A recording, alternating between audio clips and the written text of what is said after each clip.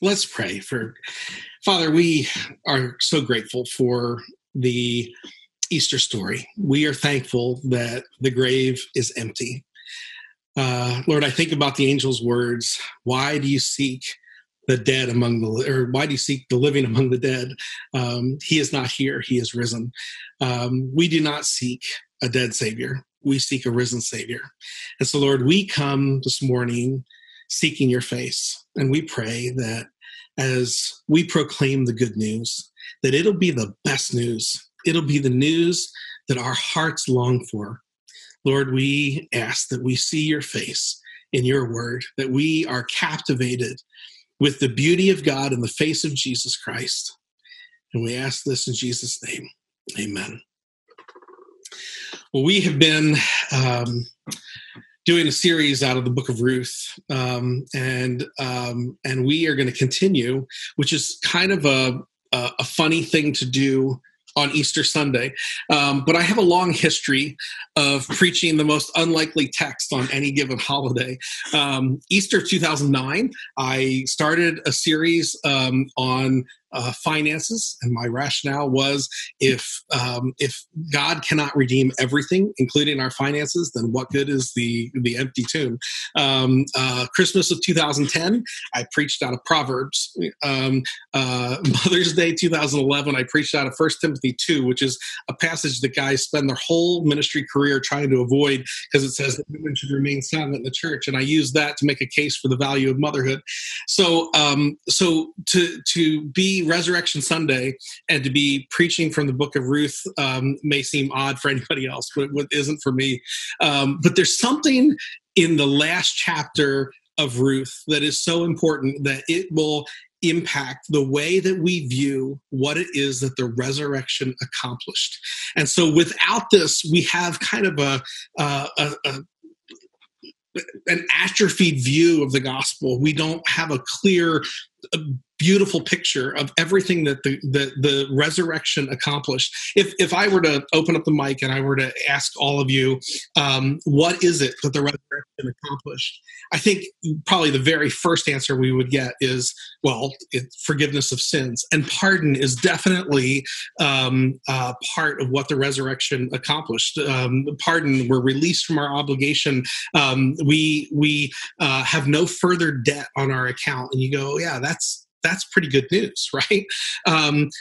If you have more of a theological like vocabulary, maybe like Bruce Barkus might say, justification, that we're declared righteous, that we are exonerated, our record is expunged, and that is, again, that's good news.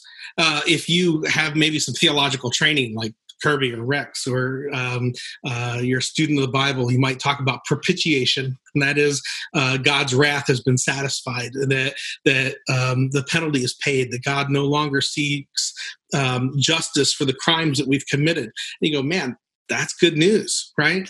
And then if you're somebody really studious, maybe like Clayton, you might talk about expiation. That is, atonement is completed because reparations have been made. And all of those things are good things, right? It's good news. But this week I was thinking, like, is pardon the best news? Is justification the greatest news? And I have to say that individually these things are good news, but not the best news. Why? Because pardon, having no debt, is not the same as having great wealth, right? Being justified, exoneration gives us exemption from hell, but it gives us no right to heaven. Propitiation, a person released of a charge of an offense does not automatically, that doesn't grant him entrance into the throne room of the king. It certainly doesn't give him a room in the palace. Expiation, while restitution's been made, it's different than being in a position of favor. And what all of these things individually hurt, there is something that when put together, they are, and that is redemption. Redemption is so much better than just forgiveness of sins, because redemption is the idea that all of our debt is bought by Jesus, that our life is bought by Jesus, that we become part of his family, that we gain his inheritance, that he gives us his name. And so when we talk about redemption, which is what the last chapter of Ruth really talks about, it talks about redemption being the greatest news. And when we understand redemption in Ruth, then we can understand redemption in all of Scripture. And we can understand how it is that redemption is the thing that gives God's name the greatest glory. Absolutely of most value. And so we are going to talk in Ruth chapter 4 about redemption. And so in Ruth chapter 4, you have to understand there's some things that the whole chapter starts talking about names, and it talks about it identifies a person without a name. It talks about the name of Boaz becoming great. It talks about the name of Ruth. It talks about their offspring. But it deals with names quite a bit. Years ago, there was a graffiti artist in LA that had been struck by a car on the 5, and I was reading an article about it, and it triggered across to another article about a guy named Peter Berry, who similarly had died in Chicago. He was a famous or notorious tagger, was a graffiti artist, a bomber, and he went by the nickname Kaiser or King. And like other taggers in Chicago, he would position himself in train tunnels, and he would climb up, often sometimes cranes 200 feet high, so that he could leave his mark where nobody could go wash it off. And in the early mornings of one August day, Peter Berry was killed. He was struck by a northbound CTA Red Line train just 2 days after his 22nd birthday. And in this article, it's talking about Peter Berry and his friends, other graffiti bombers. Their comments were really interesting. They said Peter wasn't just any bomber; he was one of the best. He climbed to the highest spots. He had guts. His name was known, and his name will still be known. I could not identify with wanting to leave my name on a freeway wall. Like, I couldn't understand risking my life for it. But I think we can all identify with the idea of wanting to leave a mark, of wanting to leave a legacy, of someone remembering our name. I think, we go to a funeral, and if somebody does a really great job of talking about a person's life, we walk away and we go, man, I hope somebody does my funeral like that, right? Because I want people to remember my name. Those of us who have kids, often we pin our hopes on being remembered to our kids. So we spend an enormous amount of money on education and on sports and different things, hoping that our kids will be exceptional. Why? Because we want them to be able to say, hey, that's the boy. Right? I mean, that's what we want. It's why I repeated to my boys before they went to camp this winter the same thing my dad repeated to us when we were kids growing up, which was, hey, you boys are Christians. You wear the name of Jesus. You boys are Wagners. You wear my name. Do not mess this up, right? I remember the first time I got in trouble with the police, coming home and facing my dad, and my dad saying, Wagners don't get in trouble with the law. What was he saying? He was saying, I'm raising men to be, I've got 4 boys. I'm raising men to be men, good Christians, good citizens. This is not who I'm raising you to be. And this is not the legacy. This is not the name that I want for you going forward. And so all of us in some form or fashion, we want to leave a mark. And sometimes we want to do it through our kids. Sometimes we want to do it through a job. Sometimes we want to do it through art or even just family and relationships or something, ministry, right? But wanting to leave a name, wanting to leave a legacy is not a bad thing. Ecclesiastes 3 says God has put eternity in our hearts. That is, he has made us to be eternal beings who matter for eternity. And the most dreaded judgment that a Hebrew could hear uttered, or the curse that they would never want someone to put on them, is, may your seed perish and may your name die out. The ancients believed that if a person died and their name was not remembered after they died, that person never truly existed. And so that's why God instructed Israel in Exodus 23, make no mention of the names of other gods. Why? Because he wanted to say they don't exist, so don't even name them. Job says of the wicked, his memory perishes from the earth. He has no name in the street. And you contrast that with the Exodus. And it says that in every place where I will cause my name to be remembered, I will bless you. When we come together and we worship, we are remembering God's name. We are extolling his name. We are giving glory to his name. And so Psalms 102 says, you, O Lord, are enthroned forever. Your name endures to all generations. Our name being remembered after we die means that maybe we reflected God's image, and maybe we showed a bit of what his image is like because we lived like he did.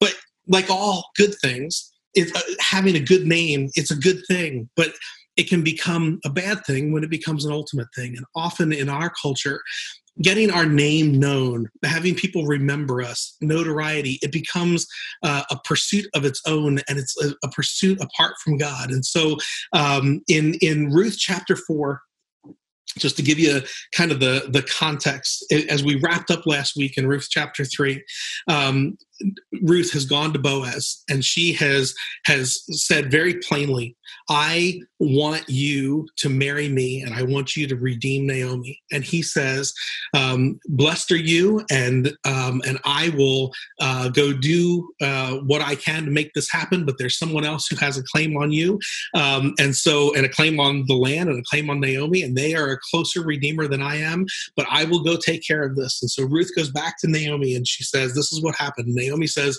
we're staying in today. We're not going to the fields because Boaz is going to take care of this thing. And so we're kind of left on the edge, wondering what's going to happen as Boaz goes to talk to this other person who could be a redeemer. And so in Ruth chapter 4, verse 1, it says, now Boaz had gone to the gate and he sat down there.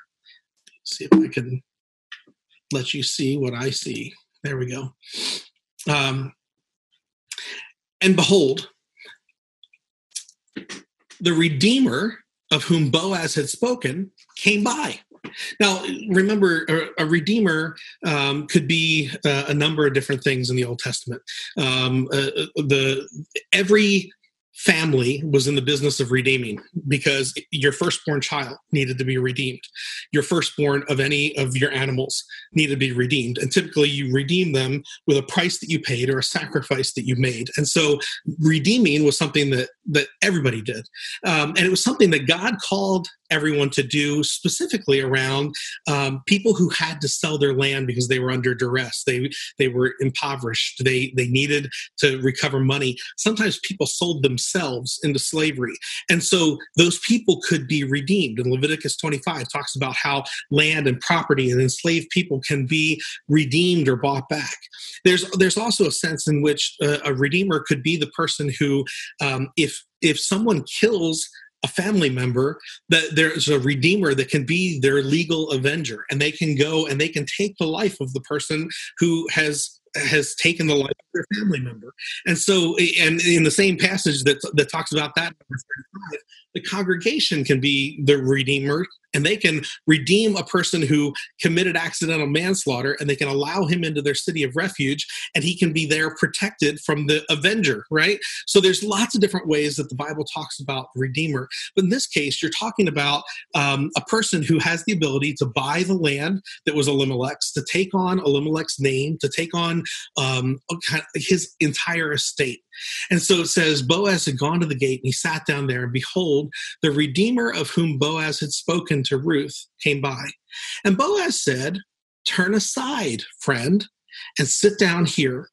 And he turned aside and he sat down. And he took 10 men of the elders of the city, and he said, sit down here. And they sat down. Then he said to the Redeemer, Naomi, who has come back from the country of Moab, is selling a parcel of land that belonged to our relative Elimelech. So I thought I would tell you about it. But literally, I thought I would uncover your ear, that I would give you the scoop and say, buy it in the presence of these sitting here and in the presence of the elders of my people. And if you will redeem it, then redeem it. But if not, tell me that I may know, for there is no one besides you to redeem it, and I come after you. And this is the point where you go, all right, the happy ending is about to happen, right? He's going to say, no, no, no, no, go ahead, Boaz. But instead, the Redeemer says, I will redeem it. And you go, wait, that's not how the story is supposed to go. Boaz is supposed to get the land, and Boaz is supposed to get the girl. What's happening, right? So Boaz says, oh, incidentally, the day that you buy the field from the hand of Naomi, you also acquire Ruth, the Moabite, the widow of the dead, in order to perpetuate the name of the dead in his inheritance. Now you have to think about what just happened, right? Boaz is talking to this Redeemer. And as he's talking to the Redeemer, he says, hey, there's this piece of land. And as he's talking about it, this guy knows about the land. He knows about Naomi. He knows about Elimelech. He knows that Mahlon and Chilion and Elimelech and Naomi went down into Moab, that they left the land for a time. And then when Naomi came back, her husband, her sons are dead. She shows up with a Moabite. Everybody's talked about this. Everybody is understanding what's going on. And so he knows, hey, I have a claim on this land if she decides that she wants to sell it in order to have enough funds to get through her lifetime. And so he has done the mental calculation, and he's thought about it. And he's like, all right, this is pretty easy. If I redeem this, then I do have to take care of Naomi. But Naomi's old, and she doesn't eat a lot. There's not going to be a lot of expenses, and eventually she's going to die. And when she dies, I get that land. That land becomes part of the thing that is put to my name. Now, in those days, when people talked about someone whose name was great, typically you didn't know that somebody's name was great until after they died. And the way that their name was made great was that the oldest son would bring all of their possessions to the city gate. And they would bring their gold and their silver and their linen and their fine cloth. And they would count up the number of animals. And they would do all of these different accountings of what that person had. And then they would go into the city gate and they would talk about these are all the things that this person had in their lifetime. And as they talked about all those things, they'd be like, wow, did you hear how many sheep and goats he has? Did you hear how many fine silks he has? Do you know how many pounds of gold he has? And his name would be going out into the city, and his name would be great. Like, I can't believe how much he had.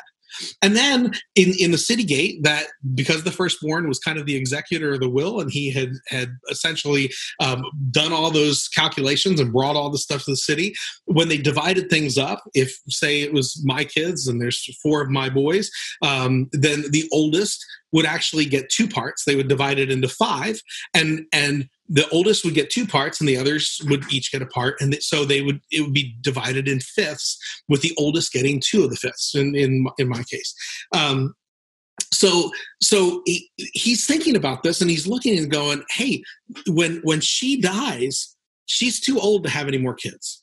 I don't have to worry about adding another person into this equation. My kids get to divide this up. My name is made great. I am going to be recognized as, look, he had all this land, and this is what he did with it, right? Then Boaz throws in this curveball. Oh, by the way, you get Ruth, the Moabite, in order to perpetuate the name of the dead in his inheritance. In other words, you get a woman who is still childbearing years. You get a woman who now you have to add as a wife. So it's not just a short period of time until Naomi dies. You have a wife for the rest of your life. And you have to promise to try to give her a baby. And if she has a baby, then that baby comes into your home, and that baby grows and uses up your resources. But at the end of your life, it's no account to you for you to have cared for that baby. That baby will not be named after you. It won't be Junior. That baby will be named Mahlon, or that baby will be named Elimelech, because he's going to carry that name. And when you die, that land that you're buying, it doesn't go to your credit. It goes to him, and your other descendants get no part of it, because this is Mahlon's inheritance. This is his land. This is not your land. And that son now is also part of your, like, they become your heir as well. And so they're going to get a portion of the inheritance that your other kids have to split with them. And so all of a sudden the math looks very different. And so it says, the Redeemer says, well, I cannot redeem it for myself, which is really funny because just one verse backwards, he said, I will redeem it. And suddenly he says, I cannot redeem it. And really what he's saying is, I will not redeem it. I will not obey God in this. God had specifically set things up in Leviticus so that people would do the right thing, even though it would not help them. It would not make their name great. They had a responsibility to the nation and to Yahweh, the covenant keeper, that they would keep the land in the hands of his people, and that generation after generation would pass the land down. And so it was a responsibility, even though it didn't help you at all, it was something you were supposed to take on. But this is during the time of the judges, and everybody's doing that which is right in his own eyes. And so he says, I can't redeem it for myself. I won't, lest I impair the inheritance I will leave for my children. I don't want to mess that up. So you take my right of redemption, because I cannot redeem it. And he tells the same lie twice. I cannot. When what he really means is, I will not.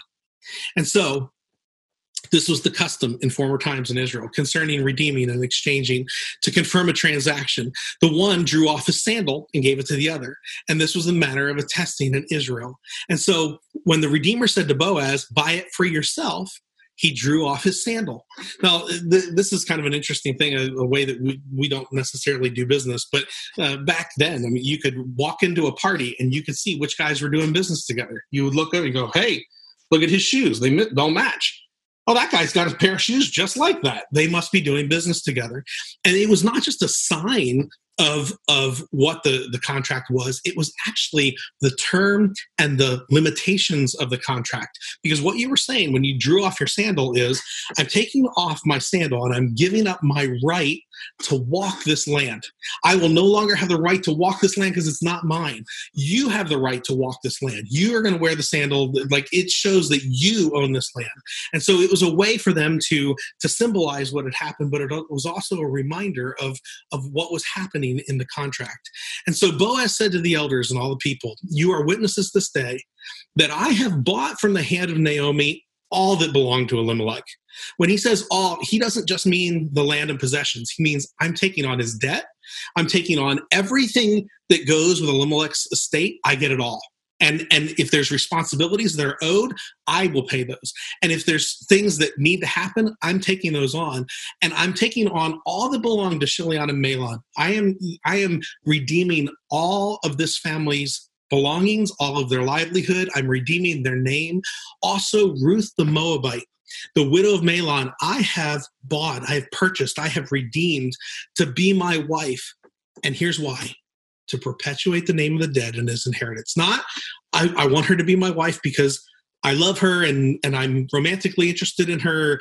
I'm doing what's right. I'm doing what's right in Yahweh's name to perpetuate the name of the dead and his inheritance, that the name of the dead may not be cut off among his brothers from the gate. Remember, he's saying, I don't want the name of the dead to be forgotten. I don't want people, because if people forget Mahlon and Chilion and Elimelech, then essentially it's like they never lived. And my responsibility before God is to make sure that their name is not forgotten and that they have an inheritance and that their inheritance goes on.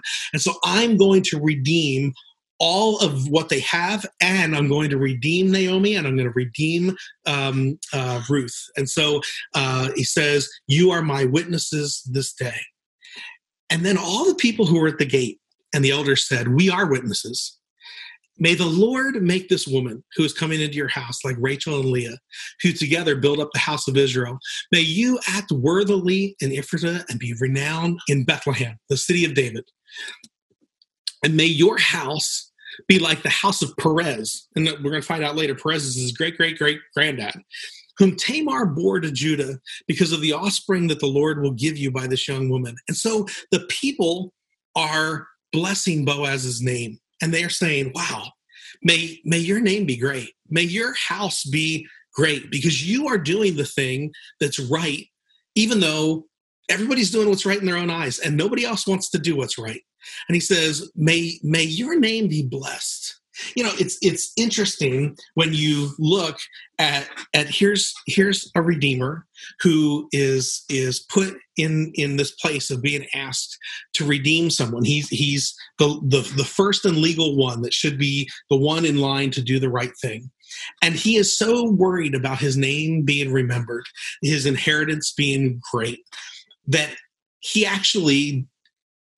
torpedoes his name. If you go back to 4 verse 1, in chapter 4 verse 1, it says, "So Boaz said, 'Turn aside, friend.'" It's literally the Hebrew words are rhyming poloni almoni. It's like we would say, "Turn aside, so and so. Turn aside, such and such." And you go, wait, does Boaz not know his name? I mean, you show up at a work event and there's somebody that you look at and you go, "I know that guy. What was his name?" And so he comes over and sticks his hand out and you go, "Hey, buddy," right? Or you're at church and it's been a while since you saw this person. You're like, I don't remember what's their name. And you're like, "Hi, brother," right? You don't do that at a family reunion, right? At a family reunion, there's nobody going, "Hey, what's up, buddy?" You know everybody. They're your family. And so here's a family member, and he says, "Hey, so-and-so. Hey, such and such." Why is that? God, the author of Ruth, is making sure that this guy who wanted to make his name great, that his name is never remembered. And anonymity is God's judgment on him, saying, "Oh, you want to make your name great and not make my name great? Then I'm going to make sure nobody ever knows your name, that it's never entered, that nobody ever knows who you were." And so Boaz has done something that this Redeemer has not. And so the people say, "May Boaz's name be great." And Boaz took Ruth, and she became his wife, and he went into her, and the Lord gave her conception. This is interesting. There's only 2 times in Ruth, in chapter 1, verse 6, and then here, where it talks about the Lord intervening directly. In chapter 1, verse 6, it says that the Lord had visited his people and given them food. And then you come to the end of the book, and it says that the Lord gave her conception. And what you have is basically a literary device, an inclusio. It's bookends. And the bookends are to say the Lord was working at the beginning, and the Lord is working at the end. And in between, even though you don't see him, he's working everywhere in between. And so it says that the Lord gave her conception, and she bore a son. And the woman said to Naomi, "Blessed be the Lord, who has not left you this day without a redeemer," Boaz, "and may his name be renowned in Israel." You're like, is that Boaz? He shall be your restorer of life and a nourisher of your old age, for your daughter-in-law who loves you, who is more than 7 sons, has given birth to him. And so they're saying God gave you a redeemer, but more important, he gave you a child. He has given you one who will restore your life, who will be the nourisher of your old age. And your daughter-in-law who loves you and is better than 7 sons. You lost 2 sons. Your daughter-in-law is an upgrade. And she is better than the 2 sons that you had. But this son's going to be your restorer of life. This son's going to be your nourisher of old age. And they're extolling the name of Boaz, and they're extolling the name of Obed that we'll find out, and they're extolling the name of Ruth. But in none of this are they extolling the name of Yahweh.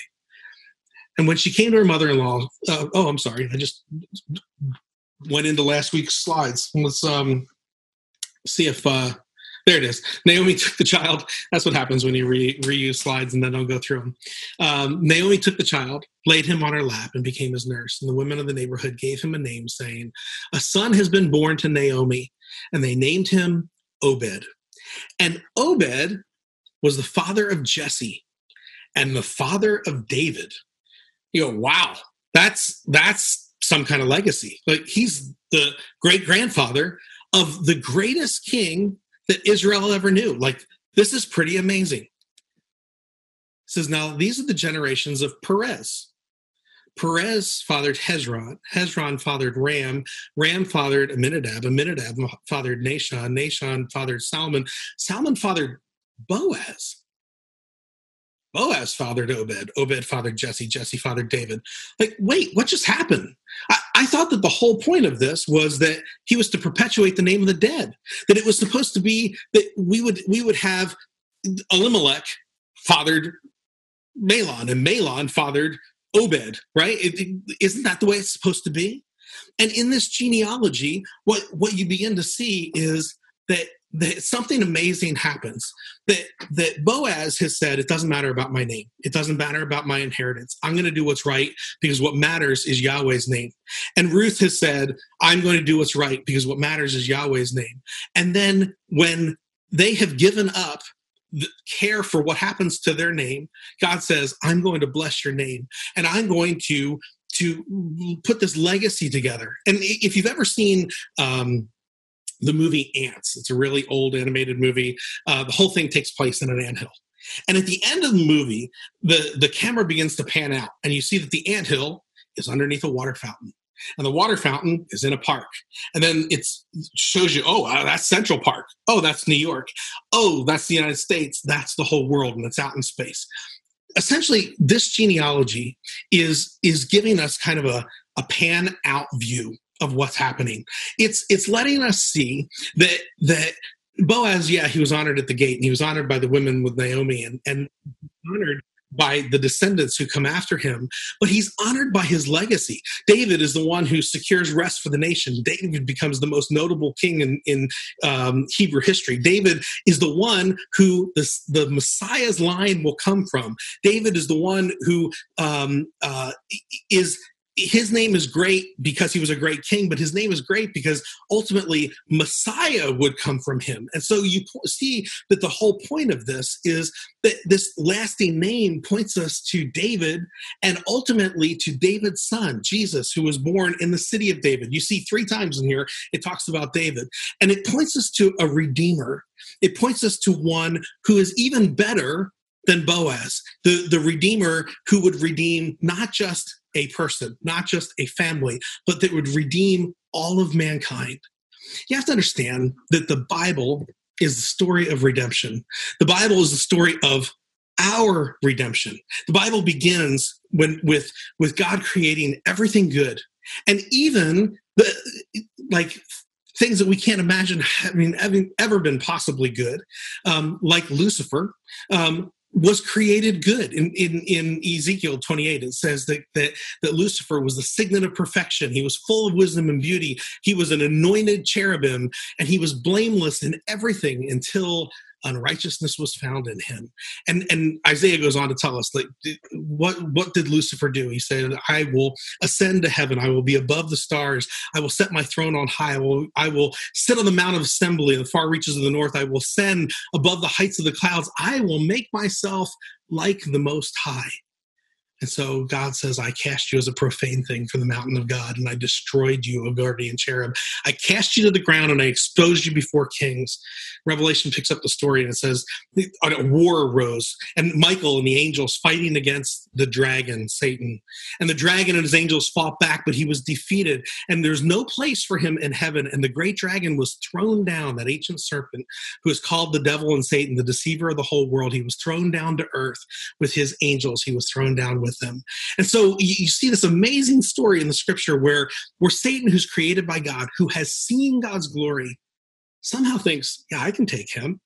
And amazingly, he must have been amazing. It says that through the abundance of his trade, his merchandising, his trafficking, his salesmanship, he was able to get a third of all heaven to go. They believed him. They thought, yeah, Satan's going to win. And Satan is just brushed aside by God's hand, and he is cast down to earth. And in outrage, he seeks to destroy what God created. Revelation 12 says that the dragon became furious, and he set off to make war with mankind. And so what does he do? He goes to the garden, and our first parents, Adam and Eve, are there, and he puts it in their mind and in their heart, God's not really good, and you can't really trust him. And through his deceit, they choose to sin against God. And God said, on the day you eat of this, you will die. And so you think, here it comes. God's wrath and God's judgment is going to come. But by choice of God's will, he instead promises redemption in Genesis 3:15.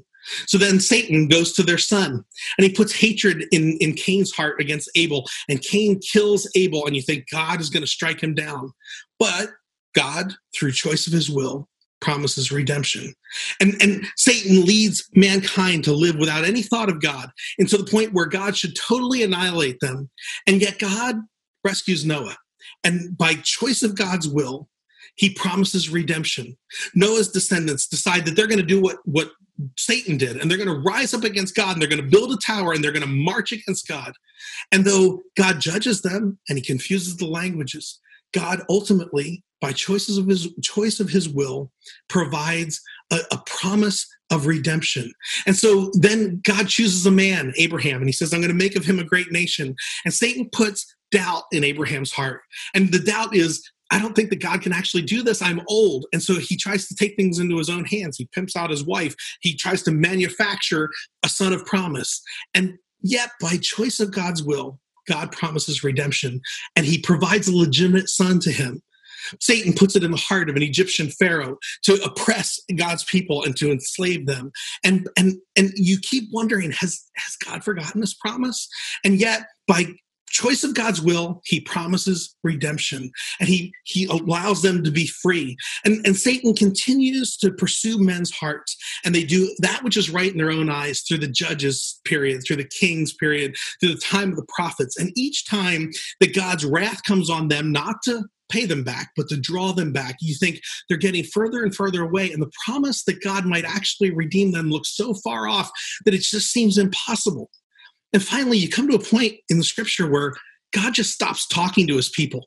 And there's 400 years of God's disappointed silence that you sit there wondering, has God forgotten his promise? Is God actually going to redeem things? And then God, through choice of his will, sends redemption through his son, Jesus.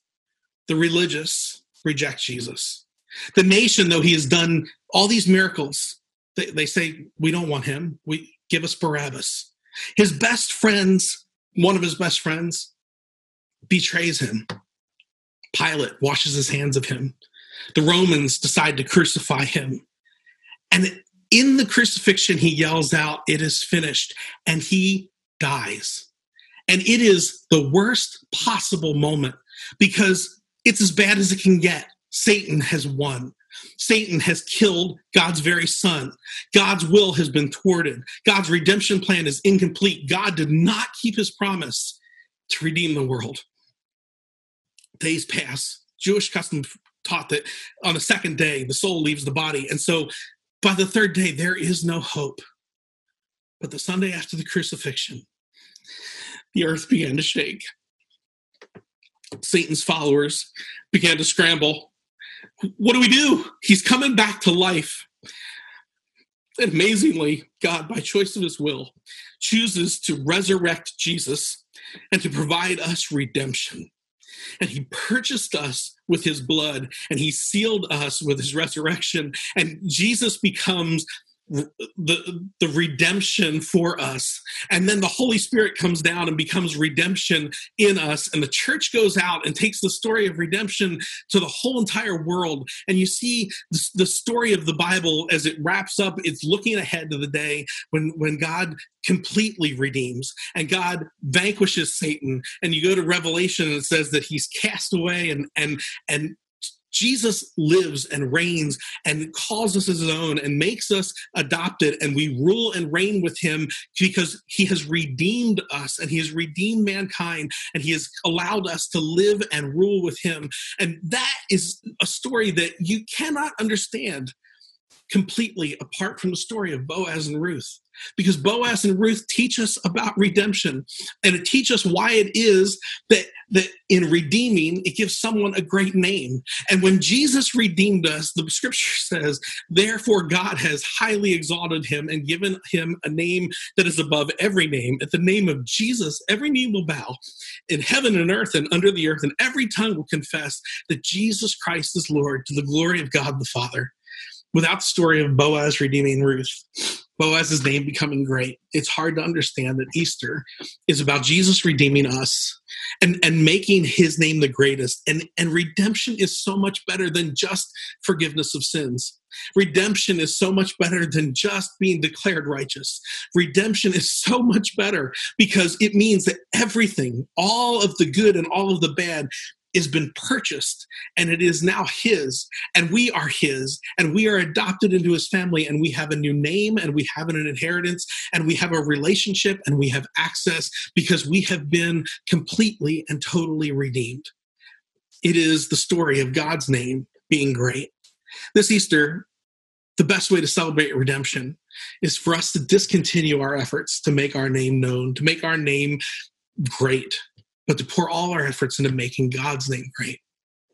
Bill Glauber, a columnist for the Chicago Tribune, picked up the story of Peter Berry, the graffiti bomber, and he interviewed Peter's mom after he died and said, why do you think he did this? And she said, I asked him that all the time. I said, you're going to go to jail. And his reply was, but I want to be remembered. I want to leave my mark. And then the next sentence, Glauber concludes, but most of Peter Berry's art, the graffiti, is gone. It's washed away and it's painted over. Life is not about making our name known. Life is about making God's name great. Boaz wasn't remembered because he put Ruth ahead of himself. And Ruth wasn't remembered because she put Naomi ahead of herself. They are remembered because they put Yahweh's name above their own in everything. They modeled the loyal love of Yahweh when everyone else was doing that which was right in their own eyes. They sacrificed when everyone else was just trying to satisfy themselves. And so as you wrap up this book, you see them as signposts, right, to the Redeemer. And then you see Naomi. And Naomi is exactly where she has been through the entire book. You read what is happening with her, and she is looking at Boaz as a redeemer. She's looking at Obed as the one who will be her restorer of life. She's looking at safety and security, and she's looking at it through people. And Boaz and Ruth, though, are remembered, and they're remembered as signposts pointing to the better Redeemer. They're signposts pointing to the one who didn't just offer forgiveness of sins, but offers complete and total redemption. They point us to the one whose name is above every name. If you are not yet a Christian and you have been tracking with us, man, we pray for you, and we pray that the gospel will be alive in your heart. But Romans 3 says this: all have sinned and fallen short of the glory of God, and all are justified by his grace as a gift through the redemption that is in Christ Jesus, whom God put forward as a propitiation by his blood to be received by faith. God wants to give you redemption. He wants to buy your life. He wants to redeem your life. He wants to take all the debt that you owe and wipe it out because he has all the riches in the world to give you. He wants to give you a name and an inheritance. He wants to give you himself. And so that is received by faith. And I would ask you, receive it by faith. Those of you who are Christians, this Easter you can celebrate that in Jesus, all the fullness of God was pleased to dwell, and through him to reconcile all things to himself, whether on earth or in heaven, making peace by the blood of the cross. And you can say with great joy, he is risen, and he is a redeemer, and he is redeeming all things, and you can live in that redemption. So this is the story of redemption in Boaz and Ruth. This is the story of redemption in the Bible. This is your story. This is the story of God redeeming you. You are redeemed. So make his name glorious. Our Father, we are deeply grateful for the scripture. We're deeply grateful that every page of scripture points to Jesus. Jesus said, you search the scripture diligently, looking for God, but these things testify about me. And so, Lord, we look through the scripture and we see Jesus on every page. We see his work. We see the redemptive plan that you put together, and we understand more fully what it is that you are offering us, what it is that you have done in our hearts because of the story that we read about Ruth and Boaz and Naomi. Lord, I pray that we as a people will not focus on making our name great, but that we will focus on making your name great. It doesn't matter if our name is known. It doesn't matter if our name is remembered. It doesn't matter. All that matters is that your name is made great, that it is proclaimed to the nations. And so, Lord, I pray that we will be a people that proclaim good news to all the world. And we ask this in Jesus' name. Amen.